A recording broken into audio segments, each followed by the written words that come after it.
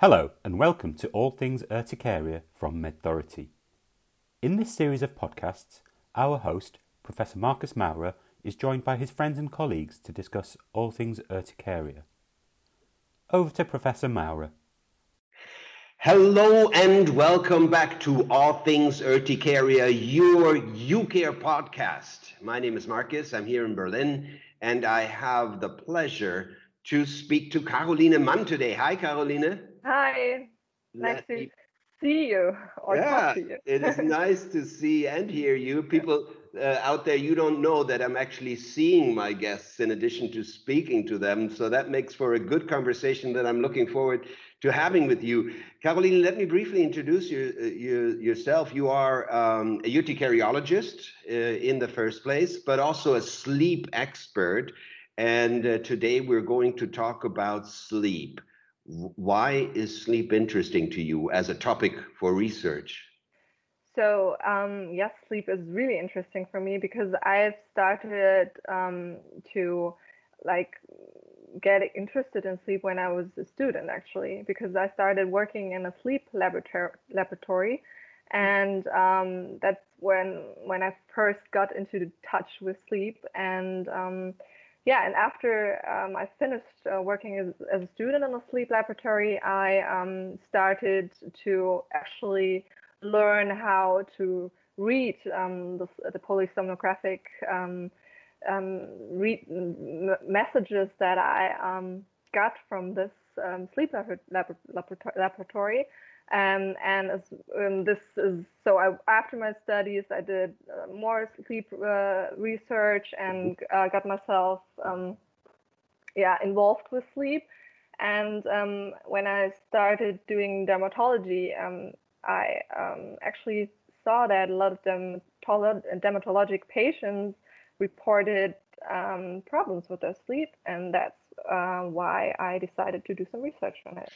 Really cool. Hey, before we go into this in a bit more detail, can you explain to our listeners what a sleep laboratory is? What do people do in a sleep laboratory? So, if you having troubles to sleep, then most people want to find out why they're sleeping bad. Okay. So most of the time, it's because of sleep apnea. So you have troubles breathing, and you have this during the night, and then you wake up because of it. And sleep apnea is associated with a lot of different diseases. So we know that it leads to cardiovascular problems, but also depression and also certain kinds of other problems. But there are more than 100 different kinds of sleep disturbances. So in a sleep lab, that's the way to find out what kind of sleep disturbance you suffer from. Is it insomnia, for example? Insomnia is the most common one. Often insomnia is also just a symptom because of medication or because of another disease you're suffering from, like urticaria, for example. But it can be also a disease on its own. Understood. Very interesting. Look, I want to touch on two things with you. One, urticaria as a disease and how it is linked to sleep or bad sleep. And then we will also talk about the consequences of how these two are linked. Let's start with the beginning. Many people don't sleep well. I know that. Why is it that urticaria patients more often than patients without this disease have sleep disturbances? So this is really interesting. But we saw when patients come into our hospital, normally we don't ask them for their sleep problems. That wouldn't be like the first thing that would come to your mind when you see a urticaria patient, right? But when you start asking them, then I must say that about 80 to 90% tell you that yes, I have trouble sleeping. Wow. And so the problem is, of course, or the reason is why they sleep bad is because, for example, that sometimes they think, oh, it's the itching that keeps them awake, Others say it's burning skin. Others say, oh, it's probably because of I'm really depressed about my condition, and this is also something that affects your sleep.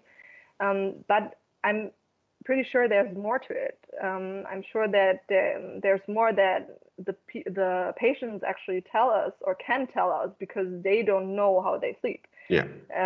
So it's really important to objectify it. Yes, and sleep disturbance is such a big topic. Is it that urticaria patients have problems falling asleep? Is it that they wake up too early and can't fall back to sleep? Is it that they wake up in the middle of the night?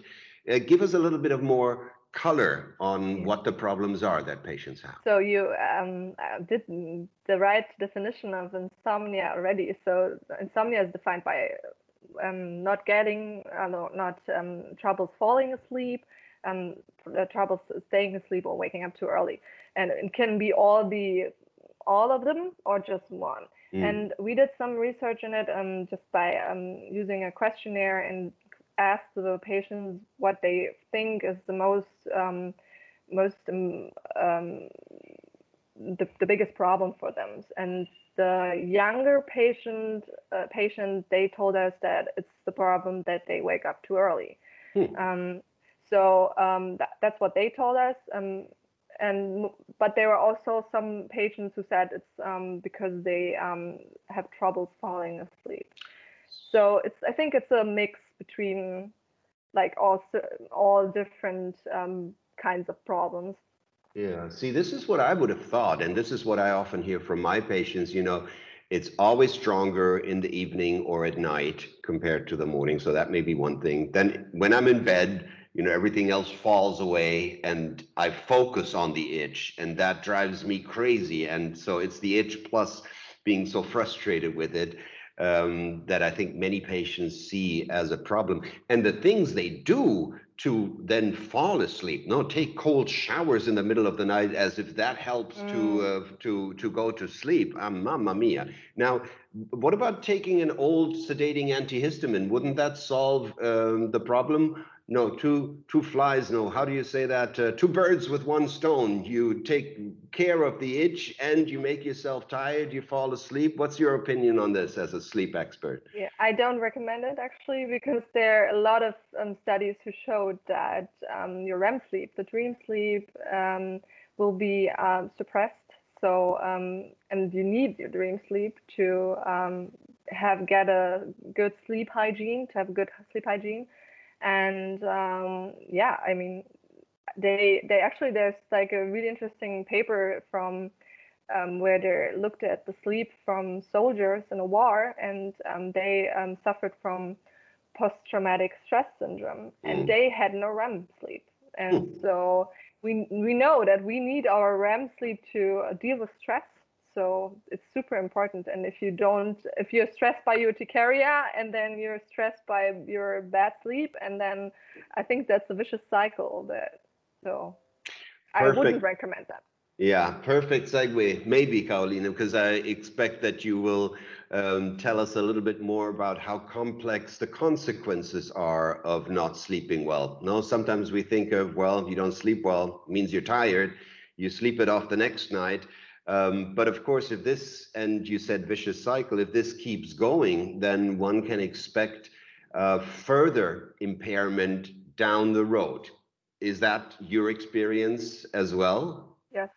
I mean, we know also, and I mean, you did a lot of research on it too, with that depression is associated with urticaria. Yeah. And we also know that bad sleep is associated with depression.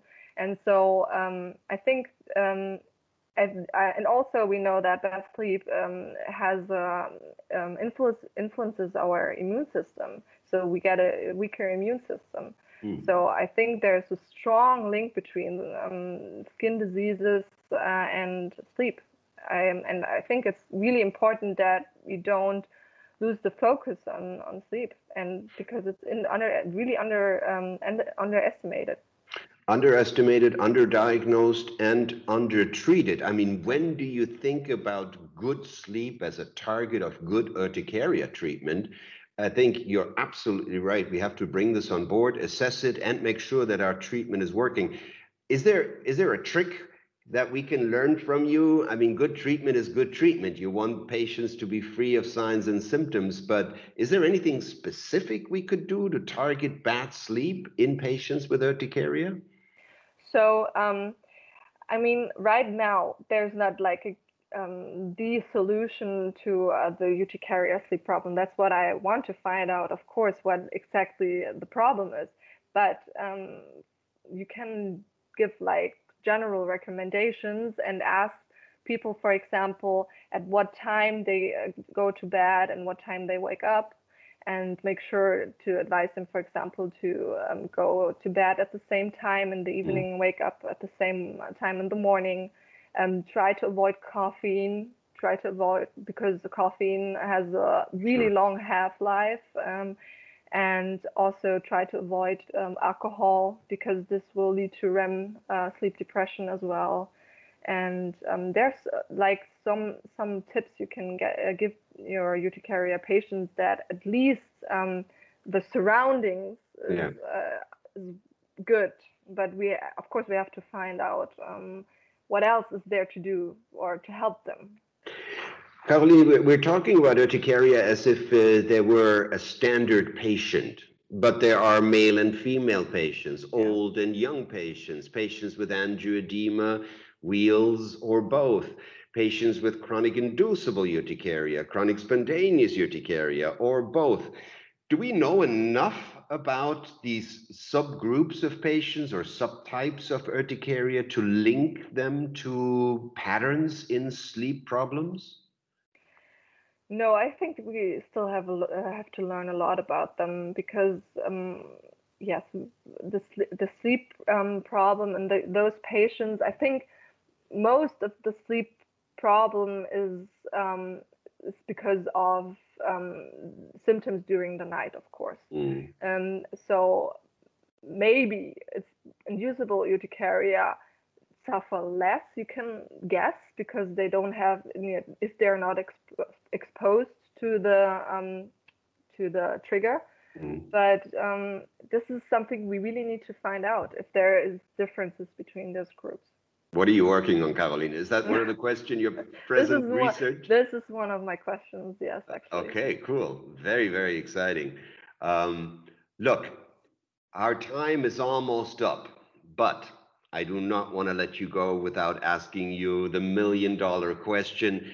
You know, there's a lot of questions that are still unanswered, but if I gave you today $1 million, let's make it 5 million euros to run a project that could really thoroughly, in depth and long-term, solve the biggest, most relevant problem or question in sleep and urticaria, what would you do? Would you put urticaria patients into a sleep lab? What would you do? Yes, that's actually because the sleep lab is really expensive, and to look at as many different patients with different kinds of urticaria as possible, you have to have sleep lab and many sleep labs, and so that's what I would do. I would like put the urticaria patients into a sleep lab and look at the different patterns of their sleep, and and that would be super exciting to see. I agree with you 100%. Let me start saving up, and hopefully we will get some funding your way. Look, urticaria research is underfunded across the board, and there's so many interesting questions, including on the link of sleep and urticaria. We need to bring money to the research of these interesting questions. Caroline, thank you so much for joining me today. It was a true pleasure to learn from you about all the exciting research. Anything that you want to give our fellow urticariologists on their way? So thank you, Marcus. It was a pleasure for me actually talking to you. It was really, it made it so much fun. And yes, I want to say that that you really have to ask your patients if they have trouble sleeping, and address this problem, and do some research on it. Carolina, one last question. You just brought me to this. Do you use a tool, or is the open question the right way to go? How do you have sleep problems when you talk to patients? What's the best approach? So there is a good questionnaire that we use. It's called the Insomnia Severity Index. It's a short questionnaire, 10 questions, and then you will have like a short overview of the symptoms or if your patient suffers from insomnia. Super. Okay. Very helpful tip towards the end. Carolina, again, all the best for your research. Thank you so much for taking the time. More focus on sleep, folks. That's what we want in urticaria and other itchy skin diseases. For sure, itch and sleep are linked. Let's find out how and how to stop that. Carolina Mann from Mainz. Folks, this was another episode of All Things Urticaria, your UCare podcast, and we will have more for you, and we will have for you what you want. So let us know what you want. We can touch on the topics that are of interest to you. Many more podcast episodes to follow. For now, thanks again, Carolina. Thank you, Marcus. And thank you to our listeners. Be well, stay safe, and talk to you soon. Bye-bye. MedThority would like to thank Marcus Maurer for that fascinating insight into UCare. If you have any other questions regarding urticaria, please feel free to ask us via our website www.medthority.com. Remember to tune in for the next episode of All Things Urticaria. From all of us at All Things Urticaria from MedThority, have a lovely week.